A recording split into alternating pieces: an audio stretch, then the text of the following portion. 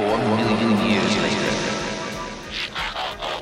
Hi there, thank you for downloading and listening to the 4,000,000 Years Later podcast. This is a show where two old friends who love the Transformers and have loved the Transformers since they were children, get together to rewatch the Generation 1 Transformers cartoon in story order and then reflect on what they saw from the perspective of how we engaged with it as children and how we feel about it as adults today. My name is Jersey Drost. I'm a cartoonist and teaching artist, and the other host is named Hoover. And still Hoover. Not Hoover's Just Desserts. Desertion of the Hoover. Long gone Hoover. Bye-bye Hoover. I can't wait till the next two-parter desserts of the Dinobots. Me, Grimlock, love banana split. Me, Swoop, love frozen yogurt. Ew. Me, Sludge, just like to eat mud. Stop that. You'll get dirty, Sludge. So, yeah, we're talking about Desertion of the Dinobots Part 1 this week. Another two-parter. Holy moly. But amazingly, it is a Dinobot episode not written by Donald F. Glute. It is by Earl Kress, and he wrote the Ultimate Doom Part 2 screenplay. Not the plot, but the screenplay. And he wrote The Immobilizer, which was the debut of Carly. And speaking of Carly, guess who's back this episode? Oh, my avatar. That is interesting. I didn't realize that Earl Kress was the right... You know, I saw it in the credits, but I just didn't register. In that he didn't, up until now, have most of the Dinobot episodes been written by Donald F. Glute? Mm-hmm. Yep. Aha. He wrote SOS Dinobots, War of the Dinobots, etc., etc. So the Dinobots feel a bit different in this one to me. And I think we're entering our new phase of where they're going to get like a little bit more sillier, kiddier. They're not quite there yet, but they don't feel as dangerous as they have in episodes past. Like, I'm going to spoil one thing right now, Hoover. Teletran 1 doesn't get killed in this one. the Dinobots show up, and Teletran 1's like, oh! And then they walk away. He's like, oh. So... Okay, is it what episode on Tubi is this if people want to watch and play along? Find this in the Season 2 bracket, Episode 19.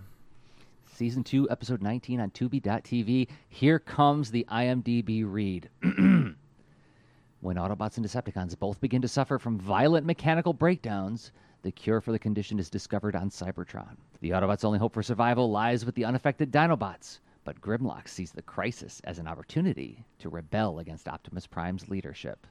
Well, that sounds like it's in character for him, given what we've seen so far of Grimlock. Mm-hmm. And that was the first of the log lines on IMDb that was so long that you had to click to see more. Oh. But it's a good summation of the episode. It is. Real quick 10,000-foot view discussion on this. I remember watching this one as a child. I remember very vividly. And this one felt really grim to me as a kid. And watching it as a grown-up, I'm like, why was I so upset? It certainly got a lot of danger and threat for our heroes, but like it doesn't feel nearly as dire as like Ultimate Doom or even Megatron's Master Plan. But I remember having a visceral reaction to seeing Powerglide holding his head in his lap. Yeah. And then the part when Perceptor later on says, like, oh, fortunately I'm stuck in microscope mode. I'm like, oh my gosh, he's stuck. He can't be a robot. He can't move around. You know, like something about that I found it so profoundly upsetting. And I think seeing all the Autobots laying on the floor groaning, you know, when we see that later on, I'm like, okay, that was probably upsetting me too. But yeah, I remember this one feeling really scary. But let's find out, what am I referring to for those who have not watched the episode? Where does this one begin, Hoover? Will be open on another unfamiliar location where a strange-looking plane is doing loop-de-loops in the air. And as we pan right, we see a human and a few Autobots watching the plane fly. We have Optimus, Hound, Mirage, and Jazz. Prime tells the human Professor Green that his work is very impressive. The professor is flying the plane via remote control. And he says that the Autobots have saved the planet from the Decepticons numerous times, and with this development, they may be able to return the favor. All right. He's flying a plane with a remote control. Mm-hmm. What you said? It's a strange looking plane. Why is it strange looking? What is it? It almost has specifically? like two different cockpits, which is Yeah. weird because it's being flown by remote control and he shouldn't need any cockpit. Right. But That's instead, the part- they went with an additional cockpit. There was a Decepticon. Is it Double Dealer who is like the two cockpitted plane? The Seeker shows up in season 3, I think. 87. Slugslinger. Slugslinger. Thank you. But I don't remember how I felt about the plane in this episode when I saw it as a kid because I didn't remember this scene. But I remember seeing that toy with the two cockpits. I'm like, well, clearly there's some advantage to having two cockpits. And we saw like the Bespin Cloud car when we were kids, which Right. had two cockpits. And like, okay, maybe there's something about having two pilots. I guess. I don't know. It seems weird to me. But like, yeah, you're right. Like, it's got two cockpits, yet there's a dude running it with a remote control. And then there's this like odd line just dropped in where he's like, well, maybe this is a way for us to pay you back. Pay him back with what? This two-headed plane that he's flying with remote control? Very unclear. And I don't know if this ever gets clarified in this episode, Hoover. I It just wanna doesn't put get that out there. clarified, but the only thing that came to my mind as to what that could mean is that now the Autobots don't have to fight the Decepticons all the time. We can just do drone strikes on the Decepticons. Oh, okay. I feel comfortable again. Thank you. Where's my theme for when Hoover explains things in the episode to Jersey and then it makes everything okay again? I have a dearth of musical themes, people. You need to send those in. You have the little Windows chime that you make whenever I like retroactively agree with something that you said. That you always slip in like very like quietly, like as if like I didn't even hear it. You're just turning to the audience and smiling. Look at it, he agreed with me. Finally, but yes, we need one for when I get upset because I'm like, I don't get it, and then you go, oh, it's just this. I'm like, oh, okay, I can watch again. Well, we cut away to Ironhide sitting in van mode with his trunk open. And inside, we see Soundwave in tape deck mode, who ejects Ravage. But next to Soundwave is a red and gray tape deck, who partially transforms enough to grab Ravage by the tail. Remember Blaster Gang? We saw him once in Dinobot Island Part 1, just standing around the base, making music. So he transforms and gets in a tussle with Ravage. Soundwave takes this opportunity to transform and flee. But how did Soundwave get into the back trunk of Ironhide in the first place? Did he not realize it was an Autobot and he just walked right up to it and tried to be sneaky? I'm confused. Yeah, like, was Ironhide napping? Right? Because like if Soundwave walked up and like, oh, I found a place to hide, how did Ironhide not know? Right. And like, how did Blaster not know? Was it literally like an Autobot nap that like, you know, Soundwave closed in on? But then when Ravage jumps out, it's like, you know, Blaster comes right to life. It's like, hey, wait a second, you. So like this whole setup is like very bizarre. And I feel like maybe this is another one of those scenes where there was something else that was written that didn't get animated or got cut for time. But it's a very strange way to start the episode because, like, at this point, yeah, we all know Soundwave's a tape deck. He snuck into the Ark a couple times, you know. But okay. So it's very odd. So Soundwave flies over to a place nearby where Starscream and Megatron also watch the flight of this radio-controlled drone with much interest. Starscream intends to blast it to dust, but Megatron swats him and hands him some sort of bomb instead, in order to be more discreet. Since when has discretion mattered to us? Perhaps you're getting weak, Megatron. And with that zing, Starscream flies off to dispose of the drone. Now back at Ironhide, he seems to only just now notice the scuffle going on inside him as Blaster wrestles with Ravage. Hey, what's going on back there? Just rocking and rolling with Savage Ravage. Decepticons! We better notify Prime! And with that, Ravage gets away. Somehow Starscream is able to get close enough to the drone jet to drop the bomb without being seen, and drops the bomb directly onto it. Yeah. Even though the Autobots are just like watching this drone closely, they somehow don't notice if a F-14 flies directly above the drone. Okay, sure. Yeah, there's like a bunch of, this one's like starting out with like a whole bunch of silliness that suggests like, okay, we're going back to writing episodes for 5-year-olds. Although I would say not really because of the plot of this one, but like these parts right here feel like some of the early season 2 episodes. Well, just as Blaster and Ironhide run up to warn Prime of the Decepticon presence, the drone blows up. Blaster and Ironhide reveal that Soundwave and Ravage are here, and Prime gets the notion to inspect the wreckage of the drone. They transform and head in the direction of the downed drone. Now, Megatron sees the Autobots head off and uses the opportunity to attack the nearby building, which a sign points to saying EJK entrance. Now, I don't know what an EJK is. Empire Jet Collaborators? Sure. Empire Jet Collaborators. Perfect. What does it really stand for, Hoover? No, actually, it stands for Earl J. Kress, per the TF Wiki. So Ah. it's just a cute little way to inject his initials into the story.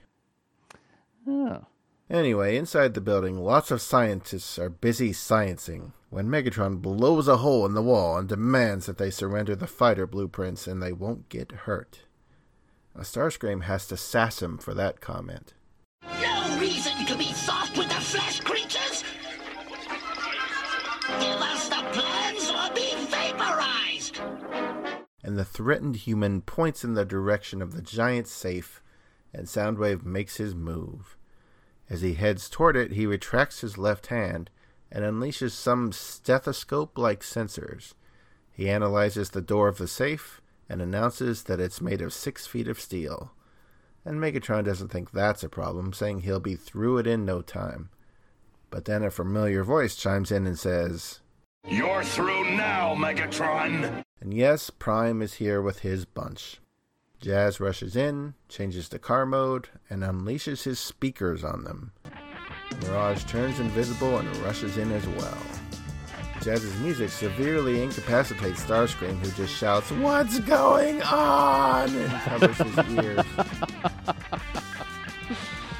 Megatron lambasts him for being disabled by a little sound and light show and prepares to fire at the Autobots, only to have his fusion cannon yanked off his arm by the invisible Mirage, completely taking him aback.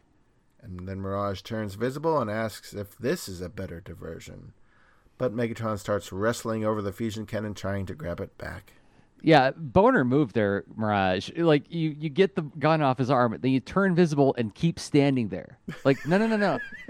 You run like as fast as you can in the other direction, and run towards Optimus. Because if Megatron chases you, then you got Optimus to get between the two of you. But Mirage is like, "Oh, look at what I did! Ha ha ha!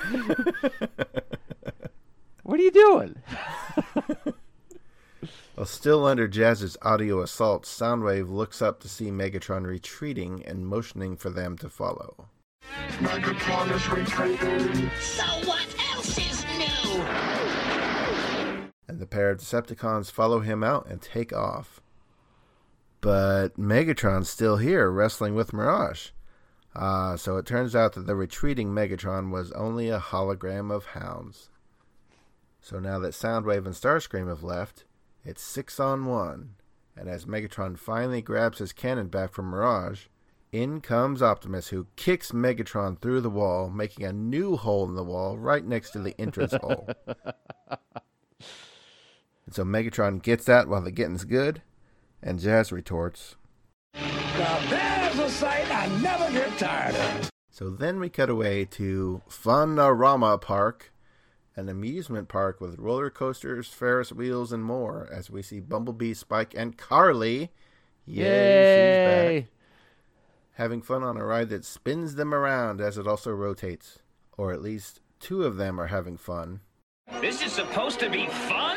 You'll see, Bumblebee.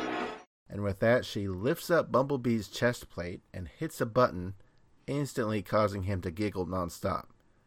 Spike asks what she did, and she retorts that she switched off his equilibrium circuits. Now, Bumblebee sure has a better reaction to that than Megatron did in SOS Dinobots. Let's see if I can remember how that went. I think it was like... My equilibrium destabilized. Ah, yes, that's how it went. Well, okay, so here's another little known fact. I don't know if I've ever talked about this publicly very much, but Uh-oh.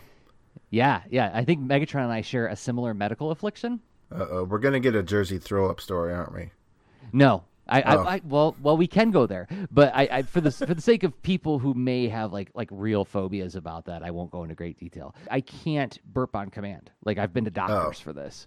Yeah, and so like it comes down to, and I've been to like a couple different doctors, and like the sphincter at the top of my stomach, like I just can't control it, like the way a lot of other people can. And I've been told it's like not rare, but it's uncommon. Mm-hmm. Now, what this means is when I ride on roller coasters, it is actually physically painful to do those drops. Like it hurts me inside my body because like whatever happens at that node in my esophageal system, like it gets really cramped up bad. And now, and I know it's not pleasant for anybody to like do that, like those G-force drops like that, right? You're basically like free falling when you're going down a roller coaster. But I've been on several roller coasters trying to I'm trying to muscle through, like surely I can get over this, right? If I just like really tighten up and hunker down, I'll get through.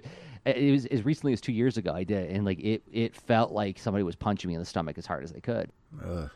So Megatron, this is my fan theory. Megatron has the same affliction, but in Cybertronian. So like where everybody else goes on the roller coaster, like whee, but Megatron's like no. So during Decepticon Thanksgiving, all the other Decepticons were like burp, burp, and Megatron was just like can't burp. Well, and doctors have told me that the best thing I could do when I get like if I have to and I can't, like I'll get a lot of pressure, it'll actually physically hurt really bad, and they said lay on your back. And what did Megatron do at Decepticon Thanksgiving? He laid on his back and went to sleep. Wow. Yeah. Who knew? It all comes together. Megatron and I would like be, it's like we're trapped in a cave talking about our problems. Like Megatron, I had no idea. I knew that secret burp origin about you, but I did not know that it would factor in as on amusement park rides. Well, I didn't make the connection until just now because of you. Also, we were talking about this amusement park ride. It's basically like a very crudely drawn version, like the Teacups ride from like Disneyland, or like a very slow tilt-a-whirl. And it actually is super adorable to see Bumblebee sitting there with Spike and Carly rotating around this thing really slowly.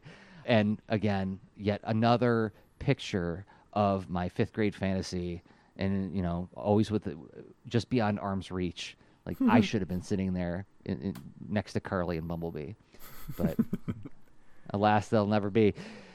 So, yeah, what are they doing after they have fun at the amusement park? Well, from the amusement park, apparently we cut away to them going to the airport to pick up Sparkplug. So, this whole amusement park scene had no bearing on anything. You're right. This doesn't figure into the plot anyplace else. Hey, I'll take it. Spike and Bumblebee doing regular stuff. I'm in all the way in. Here's all my chips. Take it. Does it need to have anything to do with the story? No.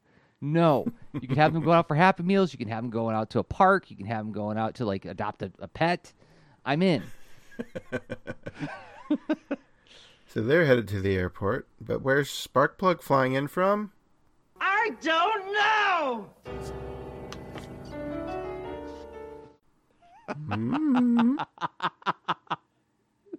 I'm guessing he was off on some oil rig somewhere making that money. And Sparkplug gets a welcome back hug from his son. I mean, he is wearing a 3-piece suit when they meet him. Like, we've never seen Sparkplug dressed up before, so maybe he was on some kind of business dealings. It's true. I wondered if that was just because he was on a plane, because this is going to sound weird to people, but in the 80s and before, people dressed up to fly on a plane. And it was kind of a regular understood deal that you dress nicely when you get on the plane. You don't just wear your boxer shorts and wife beater like people probably do now.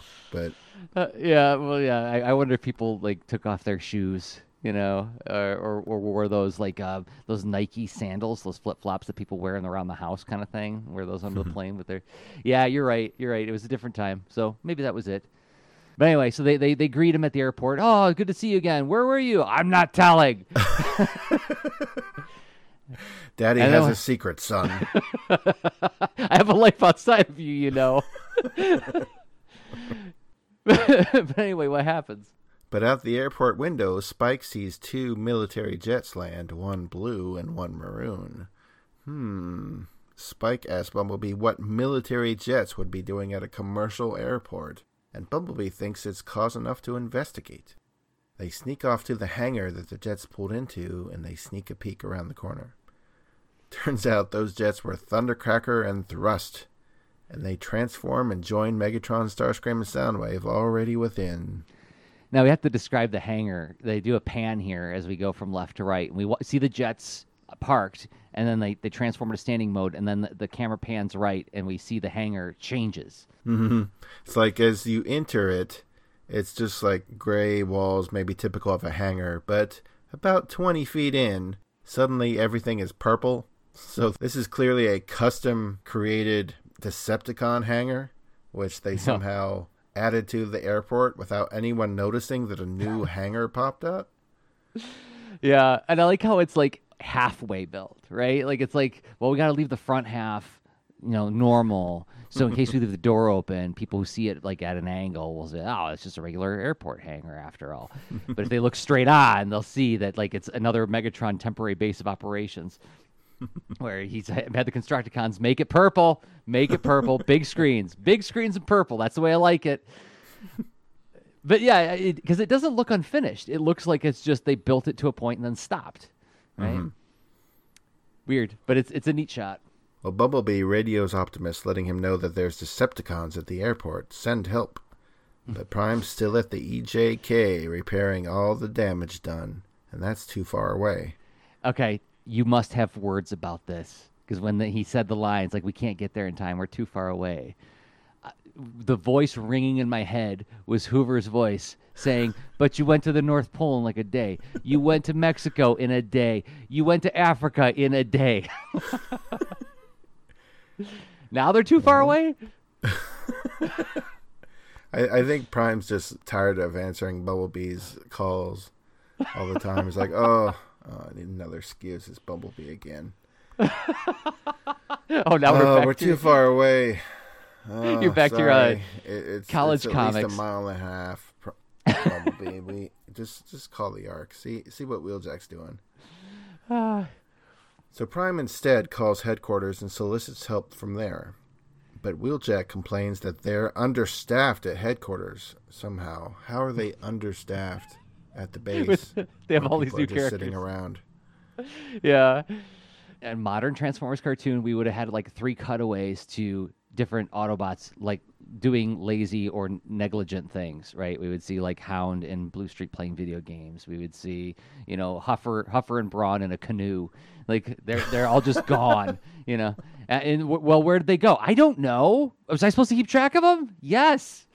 But anyway, he's understaffed. We don't have anybody here who can help either. And so Optimus says, "Go to the closet." Break out the Dinobots. And they're in a closet still. Mm-hmm. Yeah. We're going to learn all about how rude the Autobots are this episode. So Wheeljack walks over to the broom closet, and he opens up the door, and already standing right at the door are the 5 Dinobots, almost as if they were just dying to get out of a closet or something. Dinobots, we've got a job for you. Me, Grimlock, no like orders. Me, Slag, no like anything. We really need your help. Why won't you give us a hand? Me don't know why not. So we help. This time.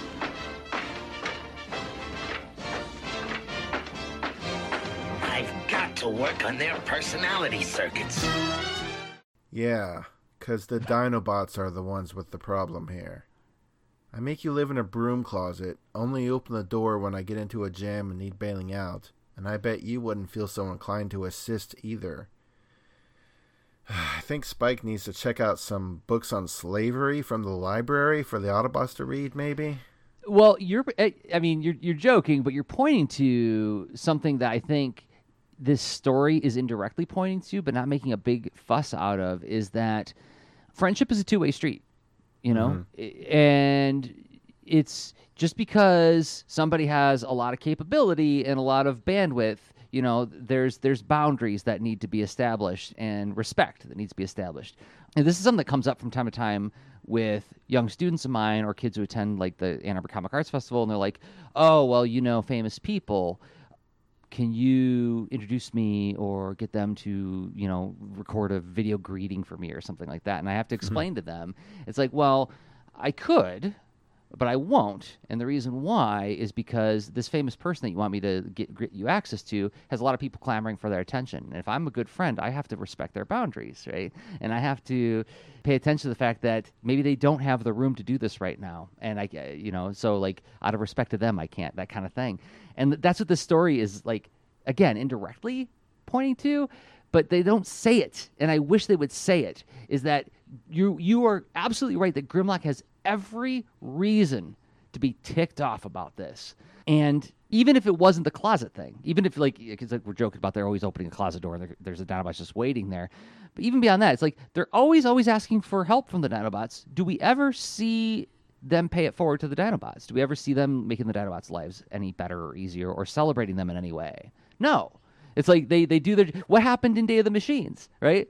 I just wish the Dinobots get here. And they show up, wreck them up, Dinobots. And they wreck them up, like, all right, go home, Dinobots. And, like, after the second act break, they're gone.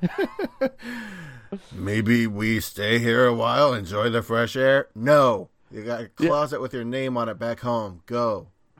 So... I just feel like this is me doing like what is becoming my bit on the show, is pointing to the healthful messaging that could be in there, thematically speaking, and then also in terms of like the way the characters react in the plot.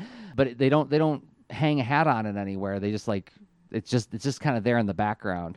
But I think it's an interesting question that's being raised here. And yeah, like from Wheeljack's perspective, it's like, man, what's wrong with those guys? Well, stop and think, Wheeljack. Accept the possibility that you might not have all the answers and your perspective might not be the only one. You might do a little bit of what they call perspective taking. What does it feel like to be Grimlock? Help me, help me, help me. Okay, go home. Help me, go home. Help me, go home. Yeah, it's frustrating. So anyway, where are the Dinobots going?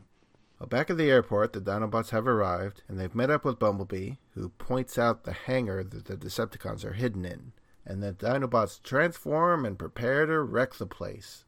Inside, Megatron's watching the Autobots back at the EJK on a big screen, and remarks that he has to get his hands on those drone plans.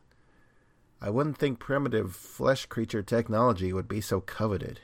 Starscream is in the middle of sassing Megatron when Snarl bursts through the hangar door like paper. So much for your secret hideout, Megatron! Even the moronic Dinobots found it! This is a great moment. And that's a pretty sick burn by Starscream. Yeah, and Megatron has no comeback for that one. He doesn't even hit him because he's kind of like, well, yeah, well, you got a point there. I really enjoy this next part because it's really emphasizing once again that the Dinobots are super OP, right? Like they're just like, they're way bigger than everybody in this one. Yep. And they're absolutely frightening. They're so savage. They tear the place apart. Mm-hmm. And yeah, it's like let's all stop and rest on this moment when the Dinobots are like a really fearsome team in this series, because I don't think we get much more of this. Yeah, a battle breaks out, and Slag's fire breath melts one of Starscream's null rays. Just completely melts it off his arm. Yeah. And Bumblebee's still at the entrance, just peering in around the corner, but he's not getting involved. Yeah. But then triple-changing Blitzwing comes in from around the back of the hangar, and Spike yells out to warn Bumblebee. So Blitzwing turns into a tank with his barrel aimed squarely at Bumblebee, but up stomps Sludge, shaking the ground, and then kicking Blitzwing into the wall of the hangar. Yeah. And Blitzwing transforms into jet mode and takes off, all without saying a word. That is pretty great. It's just like, oh, okay, I'm out of here. I hear you. You made your point. Now, Rumble, holding a pile of barrels above his head, tries to take on Snarl, but one swing of Snarl's tail knocks Rumble over, and those barrels go flying behind him into the path of the three Seekers that are running up to get involved, causing the three of them to all topple over. Okay, we're back into 5-year-old territory. Whoop, whoop, whoop, whoop, whoop, whoop. Rumble gets angry and brings out the pile drivers to even the odds. But Snarl just again swats him with his tail, sending him flying across the hangar, directly into Megatron, knocking him into the computer screen. Okay, yeah, I was just making fun of the slapstick a moment ago, but this bit of slapstick is great. The shot of Megatron falling head backwards, like almost over, like a backflip kind of thing, and seeing poor little Rumble's, shoulders in Megatron's face as he's falling backwards is super cute. And yeah, it's always fun to take away Megatron's dignity.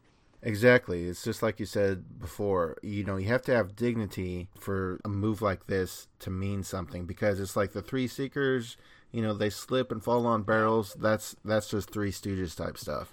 It's fun. But when Megatron gets a rumble to the face and falls over, that's like, oh man, that's something. That's sweet. So Megatron sits up and literally throws Rumble off of him. The Seekers all fly out to try to strafe the Dinobots from afar, but Starscream and Thrust end up getting bombed by Swoop, and they go crashing back down into the hangar. Megatron yells, "Charge!" and everyone runs towards the Dinobots. Thundercracker and Thrust grab Slag's horns, but are shaken off. Starscream takes shots at Snarl, only to have his blast directed back at him by Snarl's reflective plates. And Megatron takes on Grimlock, only for him to chomp down on Megatron's waist and toss him into the airport window. Now, I read this chomp scene as Grimlock biting down on Megatron's butt. And I wonder, when I saw it, I was like, okay, this was definitely for, this is transgressive humor to 11-year-olds, right? It's like, do anything with a butt when you're 11, and it's automatic comedy. And as Grimlock swings Megatron around, there's a shot where Megatron's looking at the camera going oh, God. It's that dignity thing, because if you do this to Dirge, it's funny because it's Dirge and, But Megatron, big, important, evil Megatron, you see him in peril like this, and it's like, it's disarming. Yeah, it really is. It really is. And it just makes the Dinobots seem that much more fierce and powerful. Optimus, when he fights Megatron, it's going to be like this glorious, imaginative battle that's going to last 4 minutes, and you're not really going to know who's coming out ahead until the very end. Grimlock's like, nope, I bite you in the butt and throw you. What? Yep. You did that to Megatron? Yeah, I did. I'm Grimlock. Watch out. So the winner of this battle, Dinobots.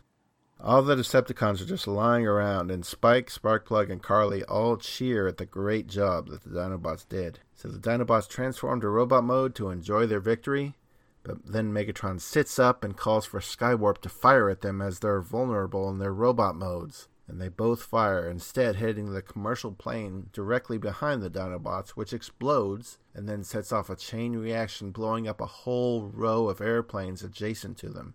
So the huge explosions send the Dinobots flying through the air as we head to our first commercial break. Very upsetting. 1, I didn't know the Dinobots were vulnerable in their robot modes until today. 2, it looks like they get blowed up at the end of this scene, and they're falling to pieces as they're flying towards the camera. So I need to, the balm that I'm calling for is commercialism. To soothe these sores, these lesions in my emotions. But before we go there, I need to ask you, how do you feel about Megatron asking Skywarp to fire and none of the other Seekers? There were a lot of people there. There were a lot of Decepticons all lying about. Why Skywarp? Well, I'd love to say it was because of Skywarp's talents and everything, but I think it was probably just more of a line of shot kind of thing, line of sight. Skywarp is probably the most closest to the Dinobots. Okay. So, I don't think that Skywarp is more coveted for his skills than anyone else or anything like that. Although I'd love to say that if I thought it. Yeah, because I had to think okay, well, is it a situation where he's it's a reflex for him to ask for Skywarp to do it because he knows he's going to get results versus if he asks Starscream to do it. Now Starscream, shoot him. What? Should I shoot him? The mighty Starscream shoots somebody? Maybe I should be the leader because you're giving me orders. Shut up! All right, Skywarp, you do it. For God's sake. I wasn't done sassing you.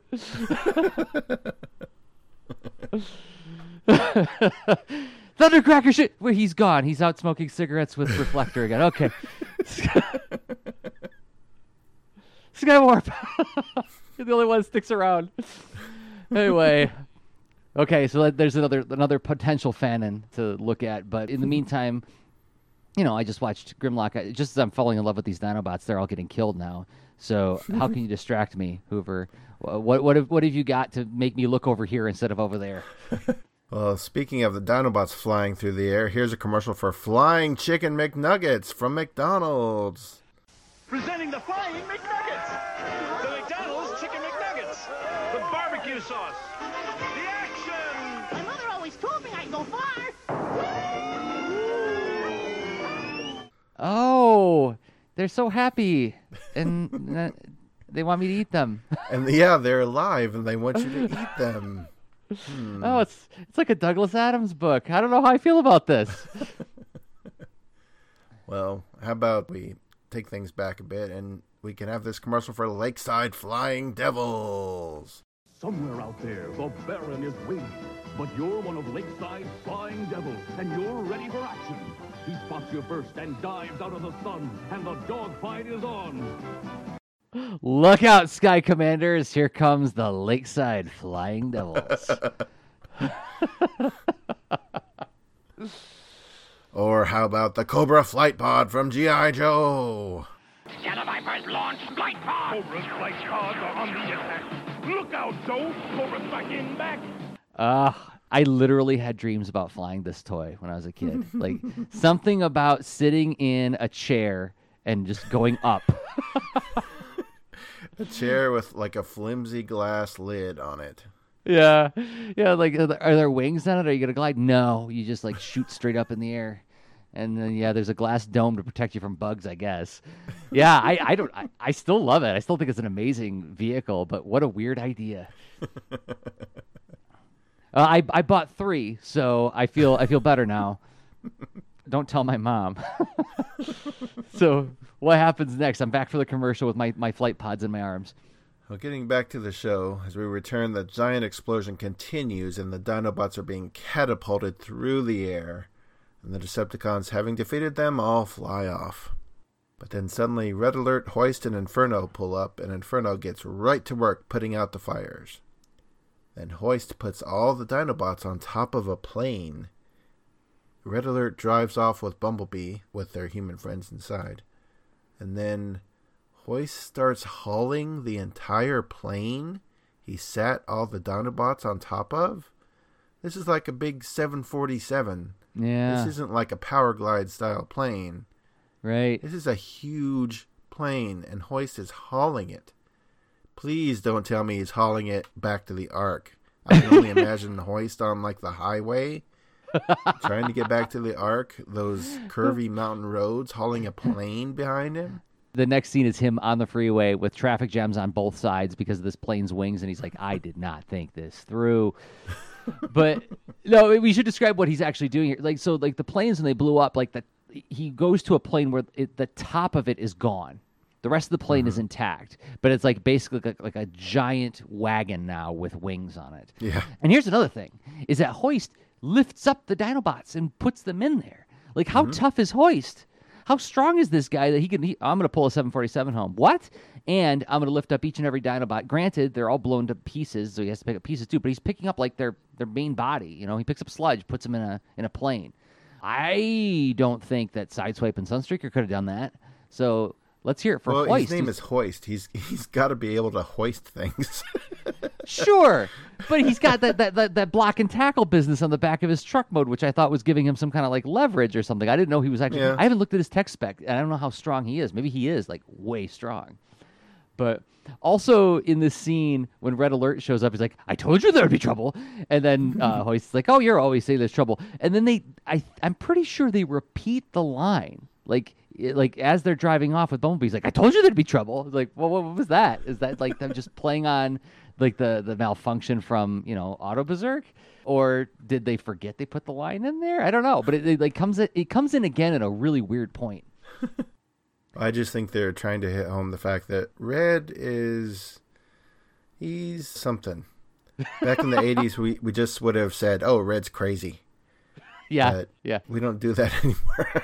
We don't like that language these days. But yes, he's a wild. He's got some wildness to him. Red has some mental issues, yeah, which we talked about in Auto Berserk, which was a fun one. and that's why I love him. I'm not saying that negatively. Yeah. But also, pure Sunbow. This is one of those things that you celebrate when we talk about this. Is like, Yes. okay, Red Alert's here. We have to hear that he's worried. Oh, Inferno's here. We have to see that he's a robot of action. He fixes the problems, right? Yep. So yeah, so they're somehow taking this plane back to headquarters, I guess. Well, we'll never know because we switched scenes and everyone is back at the Ark. And thankfully, we were spared that scene of Hoist towing a jet down the highway. But Jazz tells us they've been repairing the Dinobots for 6 hours now. Ratchet, Wheeljack, and Hoist are all working on them. And as Ratchet works, he gets electrically shocked and complains about the primitive tools he's forced to use. Hoist adds that the tools were better on Cybertron, and then in a great moment of Ryder's remembering character, Mirage goes to the view screen of Teletran 1 and brings up images of Cybertron. Everything was better on Cybertron. I still feel a power surge when I think about home. And I think that's a good reminder for viewers. Mirage just wants to go home. That's Mirage's priority one. And we haven't heard from him since The Traitor, maybe? It's been a while since Mirage has said or done very much. Well, maybe it was a City of Steel, but he hasn't said or done very much that like reminds us of who he is. So like that was also, yes, you're right. This is nice that the writer, Mr. Kress, Mr. EJK, is paying close attention to the tech specs in these characters and just finding a way to get them all to say and do something. It's like this little conversation is very much like teeing things up for, we're going to have an adventure that goes back to Cybertron. You know, we're going to remind everybody really quick, they all come from Cybertron, this planet that they haven't been to in a long time. You know, well, who can we get to say that? Well, do we have anybody who especially loves Cybertron? Yes. Well, let's have him do the line. That's nice. Well, then we cut to presumably the next day, where many Autobots are at the airport fixing up the damage caused by the Decepticon attack. In a very unrealistic use of his flight abilities, Powerglide helps Ironhide lay down some bricks, while Grapple adds a roof to their construct, but the roof being added somehow causes the entire structure to collapse, causing Ironhide and Powerglide to have a laugh at Grapple's expense. Don't worry, Grapple. We all make mistakes. Not me. Not like this. Thank you for putting this line in. One, because I'm now a charter member of the Grapple fan club, and like this line like hurts to hear now. I'm like, yeah, I get it. I totally get it, Grapple. When I was a kid, I didn't get it. I'm like, what's his problem? Why is he such a whiner? And then you became the whiner. Oh, totally. Yeah. No. Busted. Super busted. But like when they're putting this building together, and Grapple loads up these bricks into Powerglide's like sort of torso, and Powerglide's flying by while Ironhide's like laying down the cement or whatever. And Powerglide like drops the bricks as he flies over, and they all land in a row perfectly, which is like, okay, well, maybe there's a reason for Powerglide to be so arrogant, right? That's precise. But like when they finish the building, when Grapple's about to put the lid on it or the roof on it, there's no door. Like, and this bothered me since I was a child. It's like they just built brick door. There's a brick square. They built a brick square. There's no exit. There's no entrance. Anyway, but yeah, and Grapple just before he puts the roof on, he's like, Optimus is trying to help him. He's like, a little bit more, a little bit left, a little bit right, go this way, go that way, and Grapple's like, my precision is uncanny, and then it falls apart, and that's when he's upset. And also that journey is one that I feel like is very true to the creative people I know. Today, I feel like I am nature's greatest miracle. Tomorrow, I don't even want to look in the mirror. What a mess that thing is. Well, one thing I read on the wiki that I did not get out of this exchange is that this, at least according to whoever wrote the wiki, this is the first sign that something is going on with the Autobots. Grapple says, I don't make this kind of mistake. Oh, but he made the mistake. See, I'm so busy empathizing with him that I missed the plot point. Yeah, I mean, it was lost on me until I read it. So, I mean, I don't know if that was the intent, or if he was just showing that Grapple's, kind of arrogant about his skills, but maybe not as good as he thinks he is. But the wiki sort of listed this as one of the malfunctions with the Autobots. So this is a weird episode. There is so much goofiness in it, and so much stuff that I'm just like, what? It doesn't feel tight. It feels very kind of like I don't want to say slapdash either, but it feels like there's incongruous parts in here, right? Like the part at the fair, which I was celebrating, but at the same time, I get it. That you can easily critique that, but that's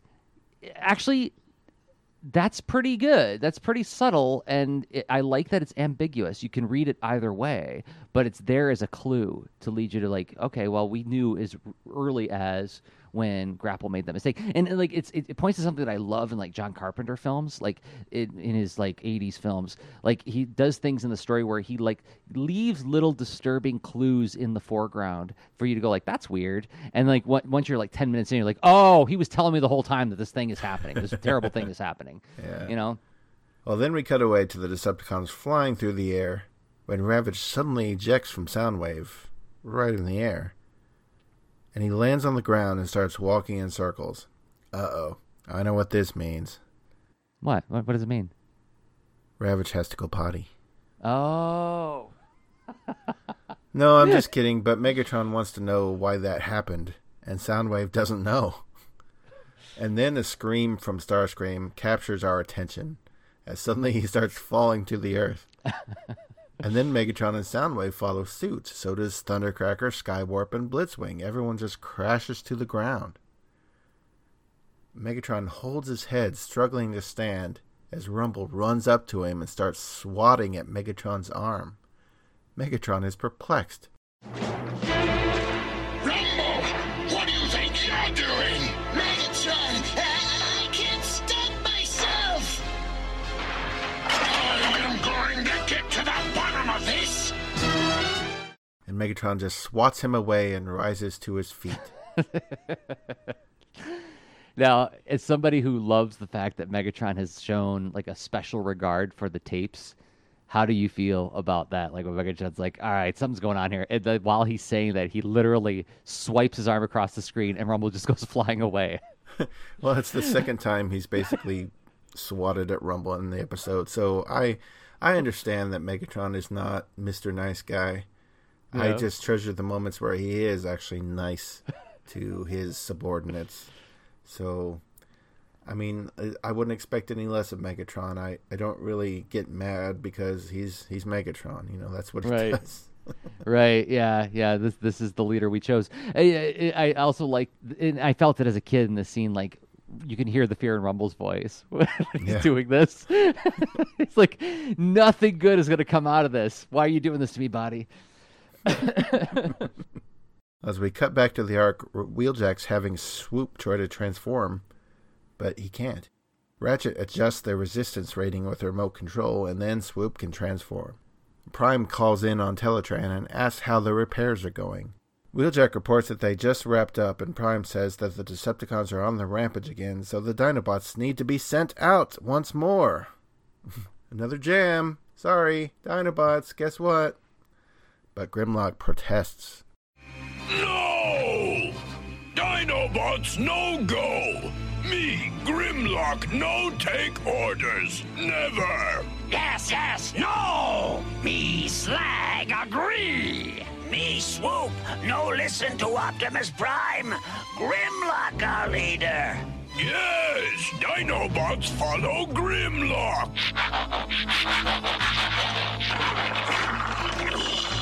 But you love to fight. Us fight when us want to. Now, goodbye. There's something super adorable about yes, no. I've loved that line since I was a kid, and I still love it.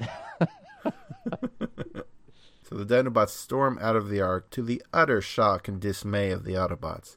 But can you blame them? If I had 5 friends that I kept in a locked closet until I wanted them to go out and do stuff, Spike has been very remiss here in teaching the Autobots about holding someone in captivity, it seems. You're absolutely right. Like this is perfectly called out, and I wish the story called it out a little bit more. Yeah, the story doesn't paint it like the Autobots are in the wrong at all. That's right. Yeah, the Dinobots are just being petulant, and I mean maybe, but I think that up until this point we've never seen the Dinobots ever do anything. Except for Dinobot Island. When he got sent to Dinobot Island to train, they were like, "Oh, I'm happy here." Right, but then like Dinobot Island like went away or whatever with whatever time storm happened, and they went back into being put in a storage closet. So yeah, I feel like we need Chip and Spike and Carly. Actually, Carly's here. Let's have Carly and Spike do it. Have a little bit of an intervention, saying like, "Did you ever think about what it's like to be Grimlock?" Well, no, I didn't. I made him. He's my property. What? What did you say, Wheeljack? Say that again out loud. Say that again out loud, I dare you. You know? And he's like, what? Well, we cut back to the Decepticons, who have mostly got things back under control. Megatron postulates that perhaps bad energon resulted in their malfunctions, so they're filling up energon cubes at a power plant. And then a convoy of Autobots led by Prime pull up and transform to robot mode. Well, all except one. Jazz seems to be stuck. So Ironhide decides to kick him. And it works. Ow! Thanks!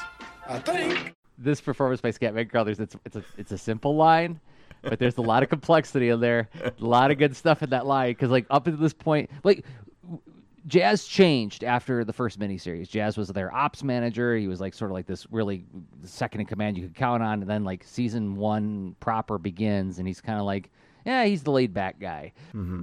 And, like, they've done this pretty consistently with him. Like, when Blue Streak was trying to kill him in Attack of the Autobots, he's like, hey, come on, you're likely to get messed up if you do this. You know, it's like this. And when he says, I think, it's funny, but you also hear that, like, did you enjoy that? You better not have enjoyed that, Ironhide. And it's like this was a joke from that period where it's like the Millennium Falcon doesn't start up and then Han Solo hits the console, it starts up. The Arthur Fonzarelli goes up to the jukebox, he hits the jukebox and it starts up. This is like was everywhere at that time. I feel like even as a kid I was like, yeah, I've seen this joke before. But I like the Scatman Crothers put in that little bit. I think thank you. Maybe also F you. Language. So the Autobots run towards the Decepticons, causing Megatron to exclaim, It's the Arrow! The Arrow!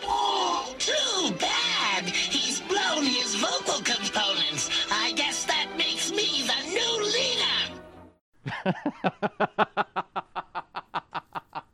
And this is amazing. It's not, oh, Megatron's on Cybertron or Megatron's unconscious. Megatron just can't talk. And this is enough for Starscream to declare himself the new leader. This is almost borderline self-parody, but I am all for it. The Megatron Starscream rapport in this episode is perfecto. So new leader Starscream transforms to jet and takes off, only to come crashing right back down immediately. Ironhide runs up, wanting to cool him off with liquid nitrogen, but Ironhide can't retract his hand. So the liquid nitrogen just sprays inside of him, causing Ironhide to freeze over completely. And Mirage, making absolutely no attempts to help Ironhide, runs up and says, Fortunately, I can still become invisible. And with that, Mirage turns grayer, still completely visible. And he runs towards Thundercracker, thinking he's going to get the drop on him. But he's not invisible. So Thundercracker just shoots him, and he goes flying into a wall. And Mirage wonders how he knew he was there. Yeah, I do like the effect they did where they basically just desaturated his colors, right? Mm-hmm. It's like, so part of the turning invisible is like removing the hue, and then we'll get to the values after that. So that part is neat.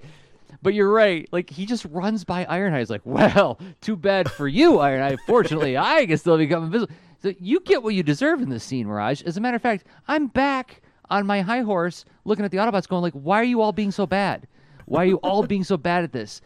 Where's Chip? Where's Carly? Where's Spike? Somebody straighten these people out. Well, then Soundwave ejects Ravage, who pounces towards Optimus Prime, knocks him over, and then turns back into a tape and just lies on the ground. Now Prime picks him up and drops him into a trash can. Jazz transforms to his car mode, planning to unleash his speakers on the Decepticons, but his speakers don't come out. Instead, his hood opens. Jazz asks what gives, and Blitzwing retorts, I do! Blitzwing shoots a giant hole in the ground for Jazz to fall into, but Blitzwing also falls into the giant crevice. Shift or be smashed! Yeah, what was that? Sounds like shift or be smashed, but I don't understand that sentence. So. Yeah. If anybody knows what is said there and why, 4 million years later at gmail.com. But yeah, that line confused me. I listened to it twice. I'm like, yeah, that's what it sounded like he said to me. And we have gotten zero indication of what Blitzwing's personality is so far. So Right. I can't point that to anything saying like, oh, that's probably why he said it. You know? Yeah, he's been in numerous episodes now, but I think this is the first time we actually hear him speak. He's voiced by Ed Gilbert, who also does Thrust, Sean Berger, General Hawk on G.I. Joe, Hacker on Centurions, Metlar on Inhumanoids, 3030 on Bravestar, the Mandarin on the 90s Iron Man cartoon, and El Cid on the Tick cartoon. Oh. And he died in 1999. We do a pan across the battlefield, and everyone is malfunctioning. We pan over to Megatron, and he's struggling just to stand. Go ahead, leader. Do something. If only to spite you! Again, great Megatron Starscream dialogue in this episode. Megatron fires at Prime, but hits the power line tower behind him, and it collapses onto Prime, pinning him to the ground. And then Megatron transforms to gun mode and lands in Starscream's hand. And he approaches Prime, comes up right to him, as Megatron exclaims, I never miss at this range. And we head to our second commercial break. He never misses at this range. Never. Nope. So Never. Optimus is dead. So I guess there's nothing for it but to turn the show off and just go out and buy things. Do you feel sad, Hoover? Do you feel sad? No. Oh, yeah, because Megatron's winning. Well, next time you feel sad, call me and we'll go shopping. I just feel like aiming guns at people, but maybe you wanting to go shopping and me wanting to aim guns at people, we can team up. And here's a moody commercial for Photon, the laser battle game. Photon, the ultimate laser battle game. Oh, we're selling you on the future with this one, kids. Yeah, this is going to be great. Well, how about this commercial for the Nintendo Entertainment System with Zapper, so you can aim a gun at your TV screen and shoot ducks. When you shoot the light-sensing zapper, when you play the system with so many arcade hits, you're playing with power.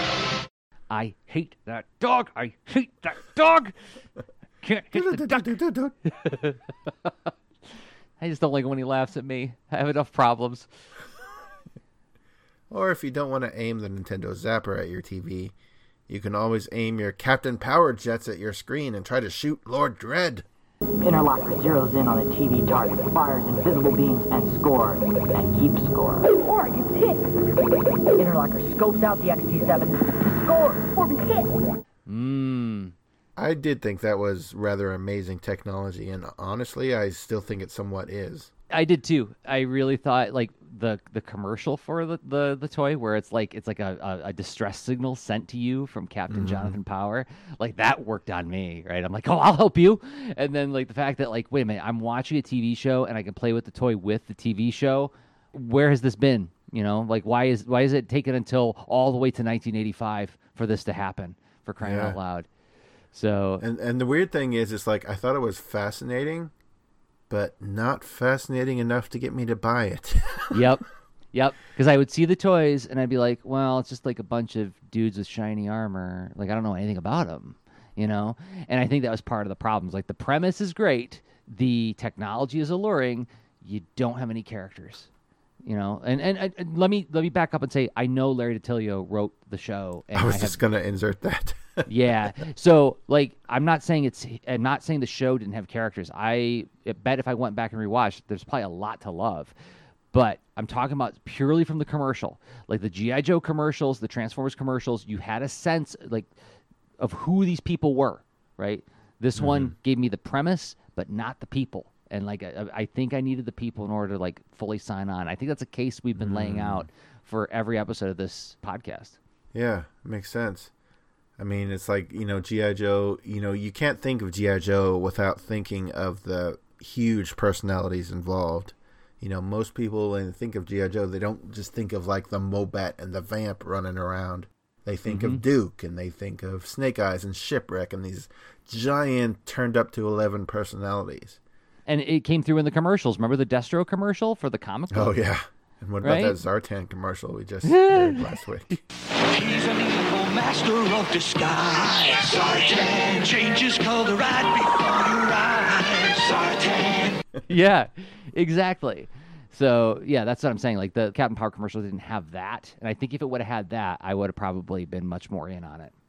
Yeah. Even almost 35 years later, I think that technology is something else. And I wouldn't mind someone trying to bring that back. Yep. Same here. Anyway, we were talking about Transformers, weren't we? Well, Starscream's about to murder Optimus Prime here, so we better get back to that. Okay. He never misses. So Megatron is in gun mode in Starscream's hand, and there looks to be about 10 to 15 feet of space between them. And Megatron never misses at this range, unless he's malfunctioning, which he is.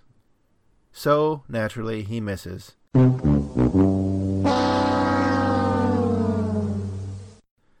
And he shoots the ground, and Starscream falls backward. And Megatron's just like, man, if I can't hit Prime from 10 feet away, it's time to just get out of here. So he calls for a retreat, and the Decepticons attempt to fly away, but no one can. And they jump up and crash right back down. Eventually, they just have to make like a Teletubby and run away! Run away!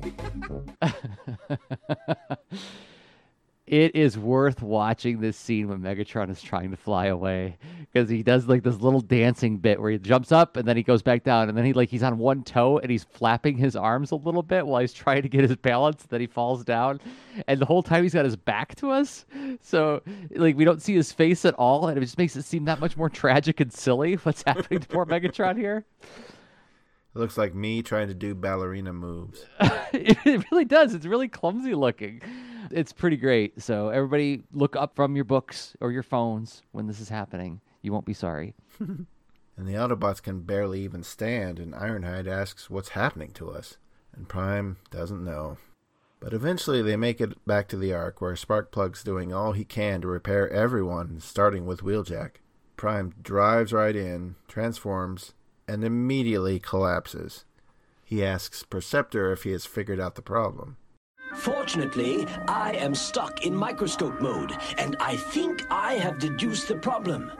After millions of years of being exposed to Earth's atmosphere, an element that's essential to our mechanical operation is deteriorating. Wait. Let's hear that last part again. After millions of years of being exposed to Earth's atmosphere, an element that's essential to our mechanical operation is deteriorating. Okay, so everyone's short-circuiting because they've been on Earth for millions of years. Everyone. Yep. Everyone. Perceptor, Powerglide, Hoist. Yep. So all of these second-season characters have to have also been on Earth for, quote, millions of years. They didn't just show up from Cybertron 9 episodes ago. If they had, they'd be absolutely fine. Oh, let me check my watch. What time is it? Oh, it's Hoover Theory time. Oh, okay, good, because we've got a problem here in that all of these Transformers introduced themselves to Chip a few episodes ago. So, unless Perceptor is so shy, so shy. For 30 episodes, he was just in the back room like, oh, I can't come out and introduce myself to Spike and Sparkplug Prime. I'm too busy. Yeah, and like Huffer's like, just go talk to them. They're nice. I'm telling you, they're nice. He's like, nope. Well, back around Heavy Metal War, I postulated that Shockwave sent the Constructicons off to find Megatron sometime during the Autobots and Decepticons' 4 million year nap, and that their ship similarly crashed on Earth, and they had to be rebuilt here on Earth due to the damage. We talked about that before, but here's a new part to that theory. Why would Shockwave send the Constructicons off-world as opposed to others? Well, Shockwave promised Megatron that Cybertron would remain as he left it, which means new construction is forbidden on Cybertron. Shockwave can't have Megatron returning to new bridges and new headquarters. So the Constructicons are all out of work. Sure, there's Autobot Rebellion, but there's like 6 rebel Autobots or so it's not important to keep Devastator around. So Constructicons, you go find Megatron. He went that away. Go look. So similarly, I don't see the Autobots on Cybertron just riding off Prime and his bunch without some investigation. So I think at some point, these Season 2 guys left Cybertron to come find Prime, and they've been on Earth at least millions of years. Now, we're starting to push the limits of believability if we just have everyone who comes to Earth immediately crash the ship and go into stasis lock. So I think I would have the Season 2 team active for a little while on Earth. Let's say, I don't know, sometime in the period that the original Autobots were sleeping. So let's say Perceptor, he gets a signal lock on Cybertronians one day, and they follow the signal, and they actually end up finding the Insecticons, and maybe they're adversaries for a while. So you have like the Season 2 Autobots active on Earth fighting the Insecticons while the Season 1 characters are all still in their stasis lock. And then maybe something happens to the Season 2 Autobots to take them offline and put them into stasis lock. Maybe they simply have no way of getting energy, unlike the Insecticons. I mean, if maybe it's like only, I don't know, 1492 or something. They can't just go to a power plant and get energy. So maybe they just essentially starve until they go into stasis. Who knows? But then, who finds the Season 2 team, Jersey? I don't know. Who finds the Season 2 team? Hauler, a.k.a. Grapple, who wasn't seen after Episode 1 because sensors told him that his best friend forever, Hoist, was somewhere on this planet. So Prime allowed him to go off and search for him. Huh? It's all starting to come together. And this has been the last 25 years of my life. He's not wrong. No, I am not. Hoover has done this with virtually every Transformers cartoon we've ever watched together. Oh my gosh. Even the 2001 RID show. At some point, we'll have to do a bonus episode where you explain you come up with an explanation for how Ruination is actually Bruticus, and it makes sense. Oh my gosh. Ruination awakens. Yeah, so you're saying, okay, Hoover, well, what about Season 2 Decepticons like the 3 new Seekers or Blitzwing, who are also shown to be having the same malfunctioning problems? Yeah. Well, it would have been great had they just been found on the Nemesis ship in Microbots, but they didn't do that. But what if they had come to Earth in Astrotrain in order to find Megatron before the Constructicons were sent here? And they all eventually end up in stasis lock. I know it's a lot of crash ships in stasis lock, but I'm still feeling this one out. And I'd have Megatron find Astrotrain and his team somewhere later and get them back up and running, much as he did the Constructicons. I don't know. It's all still coming together. But I warned you, I think about this stuff too much. But oh yeah, Perceptor was talking, right? Yeah. So they've been away from Cybertron too long, and an element they need to properly run has run out. Then we must replace it. If only we could. The element is cybertonium, and it doesn't exist on Earth. He's right. The only place to get the cybertonium is on Cybertron. And the only way to get to Cybertron is over the Decepticon space bridge. Problematic. Mm-hmm. And just then, Spike and Carly run in, saying Teletran 1 intercepted a Decepticon transmission stating that Shockwave was sending cybertonium to Earth via the space bridge. How convenient. But Spike and Carly don't even know what that means. But Prime sure does. And she's like, does that mean anything to you, Prime? He's like, everything, Carly. Everything. And that performance, like that and like Perceptor's performance earlier, those are the moments that made me feel like as a kid, like, oh, this is serious. This is a really, really scary episode. Even though nothing visually scary is happening. Well, Autobots falling to pieces, yes. But even then, it's like silly, like Power Glide's sitting, holding his head in his lap and talking, you know? But like something felt really dire. And I feel like this moment is that moment where, like, as a kid, I was just like, oh. Well, the ace of the air, Powerglide, offers to fly to the space bridge to go get the cybertonium if he can pull himself together. Literally, he's holding his head in his hands. And the Autobots are all in various states of malfunction. And we see Jazz, and his bottom half is in car mode, and his top half is in robot mode. Yeah. This is kind of a neat scene where it's like you can actually like reenact it with your Transformers. Right. You could transform them that way, yeah. Prime says it's too dangerous for Powerglide to go, so everyone has to brainstorm for a bit. And shortly, Carly has an idea. The Dinobots were built on Earth, right? Right. But Spike doesn't get it. She takes him over to Wheeljack. Wheeljack, the Dinobots don't have any cybertonium in them, do they? That's true. They should still be operating at full strength. They could go to the space bridge and intercept the cybertonium.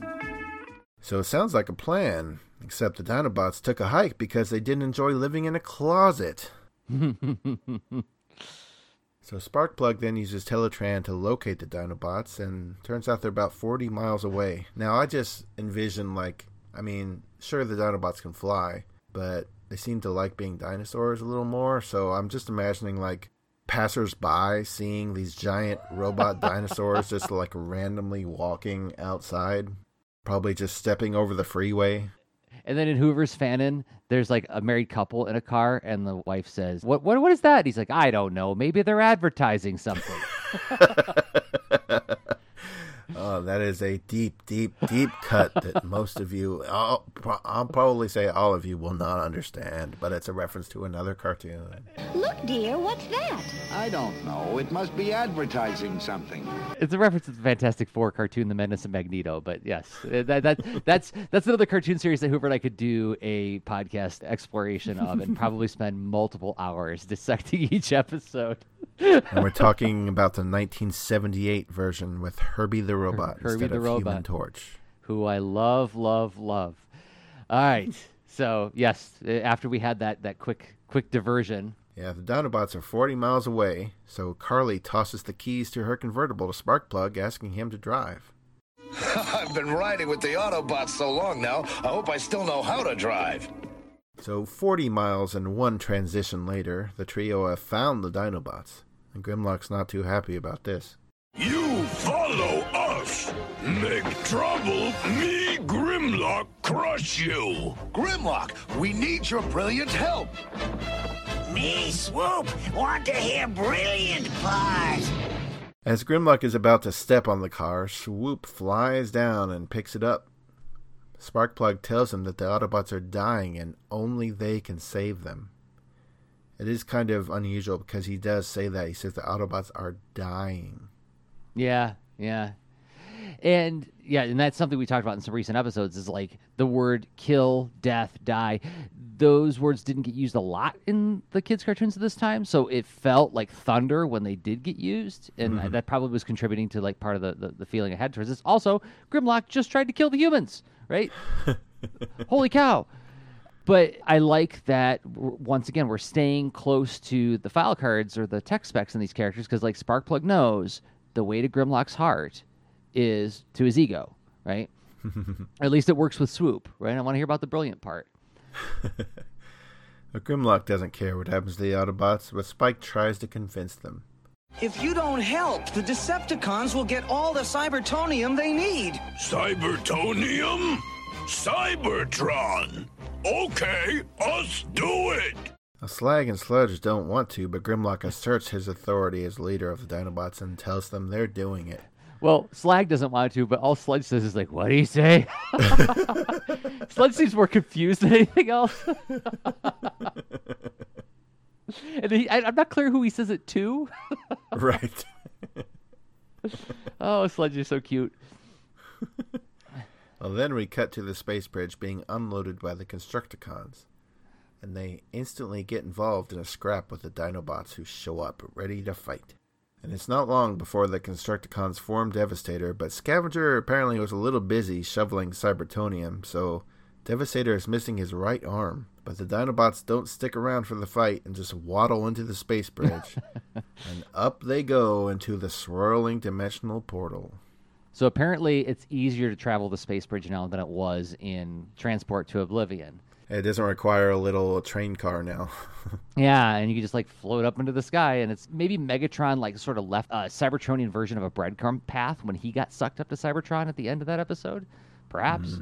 But yeah, they just like fly up, and then it's like, oh, are they lost forever? No, because we go to Cybertron.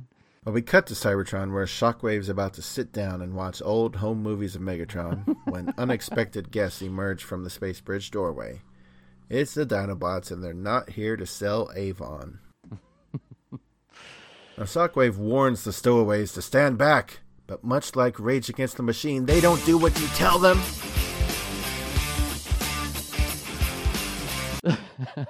Slag rushes him and knocks him into the air with his horns and then stomps on him. Yeah, and okay, Shockwave is no slouch either. So this is, again, the Dinobots are like not to be messed with. And I love these Dinobots. I love the giant brutes, and I miss them. Yeah. We cut back to the Ark where the trio of humans have returned, and Sparkplug wants to know what the Dinobots ended up doing.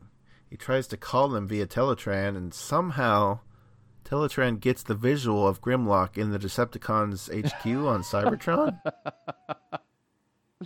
Okay, I guess maybe this could happen. Like, okay, Teletran detects where Grimlock is. Oh, he's on Cybertron. Okay, I guess that could happen. So let me patch into the Decepticon webcam and put him on the screen. I don't know. Yeah, it's we've talked about this in the show before. Is like one of the shorthands that a lot of television series of this time did, and probably still continue to do, is like you'll have Megatron like call Starscream on the phone, and like the screen will pop up, and you'll see Starscream in jet mode flying in the sky. Like, okay, wait, where's that image coming from? Is there like a drone flying by him? What camera is capturing this image? Right. Now, and actually, not to go too far afield, but like in the 2001 RID series, I thought they handled this problem really well. Like when they would show Sideburn driving on the highway, and then if he was talking to somebody, like talking to Prowl, a little triangle inset would appear with Sideburn's face in it. Like in robot mode, so like indicating he's doing the talking right now.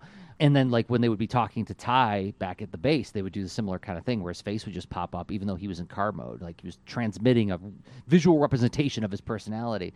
But in this show, they didn't do that. They just like, for some reason, Teletran 1 and the Decepticon computer have sort of omnipresent cameras. They're just everywhere. And like they can, if they need, it's like if you're calling Grimlock on the radio and he's on Cybertron, maybe you can get through to him, but why would you see him? Right? Like, but this is just like clarity of storytelling for a kid's show, right? And it's like something that like, if we get too hung up on this stuff, we ruin the poetry of it. It's like we are talking about robots that turn into dinosaurs and speak English. So let's not get too carried away with trying to like defend everything. Well, Grimlock's hearing Sparkplug, but he's wondering who's talking and where's the voices coming from. Who called my name? Who called Grimlock on Cybertron? Cybertron? You didn't have to go to Cybertron. You better get back while the space bridge is still open. Grimlock, no come back. Dinobots never, ever get back to bossy Autobots. And then the line is severed somehow. Not that Grimlock knows how to do that. I like that. I wish they would have done it like, Teletran 1 gets to watch somebody else get it. It's like Teletran would be like, oh, that's not me. It's like Grimlock just turns around with his tail and swats the computer and smashes it up, because that's what the Dinobots up to now have always done. Yep. Well, Carly thinks that now it's up to them to go to Cybertron and get more Cybertonium. Spike points out that Prime wouldn't allow it, and Carly retorts that in his condition, he can't stop them either. And it's true, Prime tells them it's too risky, but then he collapses to the floor. Outside, Spike and Carly are in her car about to head over to the space bridge, but before they go, Sparkplug gives Spike a tiny communicator to stick onto his thumb like a Band-Aid, so they can communicate via Teletran 1 while Sparkplug remains here. Spike hugs him goodbye, and the two head off. Arriving at the space bridge, they find it guarded by Devastator, and he tries to stomp on them, but Carly is a heck of a stunt driver somehow, and not only avoids Devastator stomps, but manages to Duke Boys into the middle of the space bridge ring, and before they know it, they're being transported to Cybertron. In a convertible. In a convertible. Now, back in Shockwave's house, he's messaging Megatron about more space bridge stowaways, but this time he's ready. He shoots the opening door, and there's an explosion.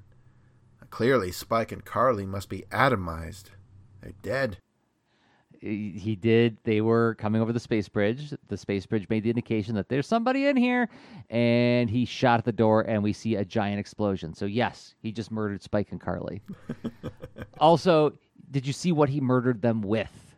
Yeah, of course, Shockwave has his left gun hand, which he always has, except when they don't draw him with it. Yeah. But in his right hand, he has a tiny version of himself. Yes. He has a Shockwave gun scaled to his size as if we took the toy and then grew to Shockwave size. It's like he could transform it into an action figure of himself. Hoover must have a theory about this one. Well, wouldn't it be great if that was like a Transformer itself? Like that was almost like a mini-con. And Shockwave had like a mini Shockwave, almost like in Austin Powers where there was Dr. Evil and then the mini Dr. Evil or whatever. Yeah, mini-me. Yeah. No, but if I could turn into a gun and handheld guns were still a thing, of course I would make myself a handheld gun that looked just like me in my gun mode. Oh. See, I was thinking of a different movie. I was thinking of Spaceballs with Lord Helmet and the action figures in his bedroom where he was making them kiss each other. And I'm imagining him with his Shockwave action figure and his Megatron action figure. He's like, "Oh, Shockwave, you're the greatest of all of Cybertron." Well, I'm definitely not saying that doesn't happen. I wish we were never apart. Now read to me that poetry that you wrote over the last 4 million years. Oh, I thought you'd never ask. So this is where the episode ends. Shockwave murdering. After that big explosion, then we hear Victor Caroli come in and tell us to be continued on tomorrow's The Transformers. Because our episode is done. Man. Whew. All right. I've got some thoughts on this one. I bet you do too. Go. Oh, okay. One, it's breaking the formula that the two-parter or multi-parter act break has to end with Megatron making a big win. Neither Megatron nor Optimus are winning right now. Yeah, if we saw Megatron right now, he'd be in a big loss. Or maybe at this point they're getting the Cybertonium, so, I mean, they could be fixed. Maybe, but they haven't made that clear. Like, it's arrived, but we haven't seen it getting shipped to them. And Devastator, instead of shipping it to him, is like hanging out by the space bridge, right? Also, let's talk about Devastator. He is not falling apart. Yeah. I mean, I think probably the reason they were doing that is because of the line, it was worth the time we took to build them in these caves. So they're saying that they're like the Dinobots and that, they were built on Earth. But we all know that can't be true. So we have to go with my theory that they were sent to Earth later by Shockwave to find Megatron. You good children who are not dog lunches know the truth. Exactly. Yeah, so they've been on Earth less time. So they've been they were on Cybertron longer. If time were to continue and nobody would get Cybertonium, the Constructicons, at least in my fanon, would start going through all these same issues soon. Okay. But they're just not doing it yet because they haven't been on Earth quite as long. I know the story's not done. We've got a second part to get through, and I know that there's growth that has to happen for the Dinobots. But I will say that my biggest beef with this one, and it's not a big beef, I think you correctly identified that at no point have we ever seen that this is really Optimus's and the Autobots' fault for the way they've treated the Dinobots all these years. Right. Yeah. I don't think you could do this cartoon today and not pin the blame on the Autobots. Yep. I think it would be way too glaring. Yeah. And yeah, I feel like when we were kids and in the time that this was made, there was a little bit more of just take it on faith that the good guys are good because they say they're good. And and that's why when we get to the ones where they're not so good and we see the growth happen, I get more excited because that feels more timeless. It doesn't feel like it's of its time. Like, again, the Skyfire episode or I hate to say it, but, the Core, right? The Core is the one where they use the Dominator discs and they're dead wrong about it, Mm-hmm. So, those, I feel like that's missing from this one. Although I haven't watched part 2 in a good number of years, although I had this two-parter is one that I had on VHS tape pretty early on. I mean, somehow I had a copy of this two-parter in my late teens, early 20s, and so I watched this one a lot. So I do remember a lot about the next episode, but not every moment. So I know that in the next one, part of the Dinobots' growth is going to revolve around a little bit around them learning that, oh, guess what?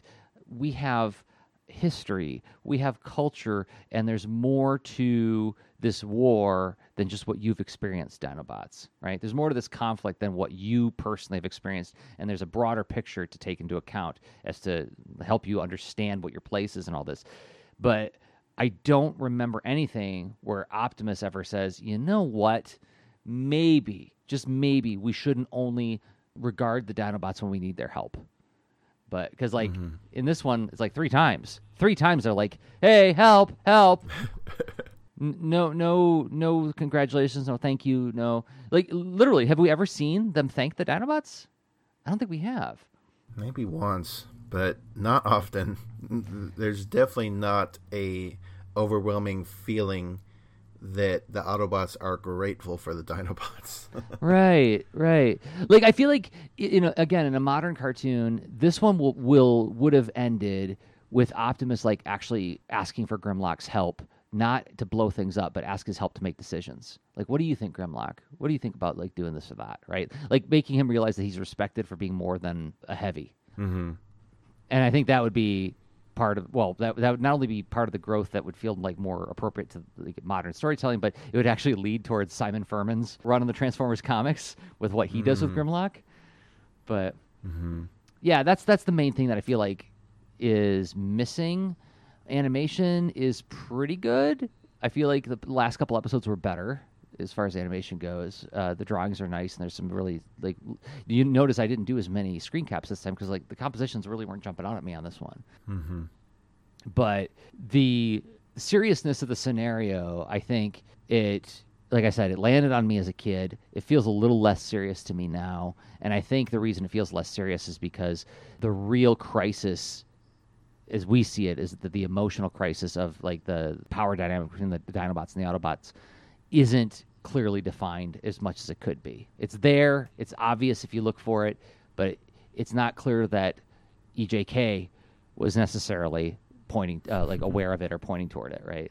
Right. So, what about you? What's your takeaway? It's interesting because it's a situation where the Autobots and the Decepticons are essentially in the same boat. Mm-hmm. And it's not like the episodes of G.I. Joe where Joe and Cobra have to team up against the Games Master or something like that. It's a situation that's affecting them both. In this one, they don't have to work together to solve the problem, but it's interesting that they're sort of tabled.